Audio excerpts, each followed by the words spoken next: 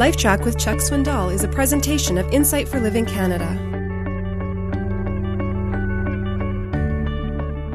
I remember years ago when I first earned my driver's license. From 14 to 16, I had to drive with an adult in the front seat. You remember those days. In this case, it was my dad, never my mother, because she would have wanted to jump or scream if she had taught me, so she never taught me to drive. Furthermore, she broke most of the rules herself. So my dad is there, and my dad's very patient, very loving man, and very calm. And I'd go over a curb. He says, "Now, next time, son, you might want to go a little further around." And so I learned to drive from my dad. And during those 2 years, my respect for him just grew more and more. And one day I came home and I said, "I got it. My license." You know what he did? "Good for you, son. There's the keys. You're on your own." Oh, man. You know what through my mind? I thought, I'm going to turn that 47 four-door Chevy sedan into a Ferrari.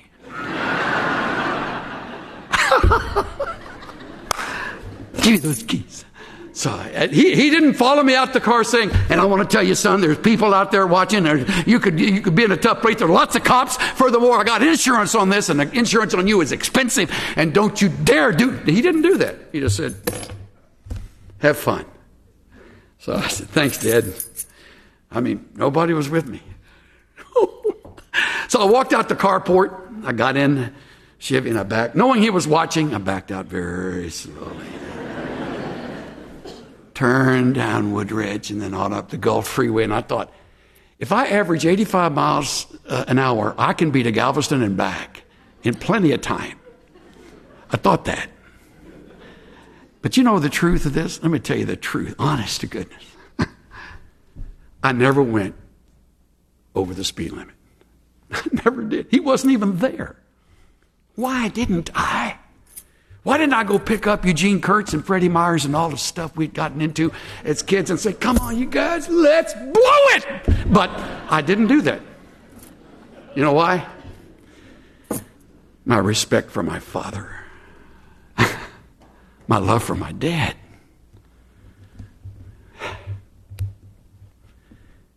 It made a difference. It just pushed out the old leaves and made room for new ones. Now, I know you hear the story and you think, "You still do that?" Well, my dad's dead now. So I'm a little more like my mother.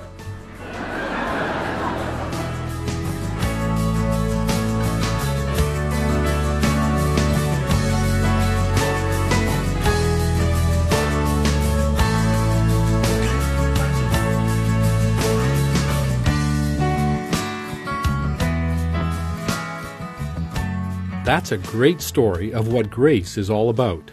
Freedom, letting go, giving others room to make mistakes and live their own lives. You know, each day brings opportunities for you to extend grace through common, routine occurrences, like giving driving lessons to your teenager. The ordinary things you do on a daily basis can be seasoned with grace. That means putting the other person first, being patient, understanding, and forgiving. Grace is laying aside your own agenda and being accommodating instead of rigid. Grace is more interested in reconciliation than condemnation. Does gracious describe the type of person you are? This is Steve Johnson of Insight for Living Canada. Listen to more of Chuck Swindoll's LifeTrac messages at lifetrac.ca. LifeTrac, where life and truth meet.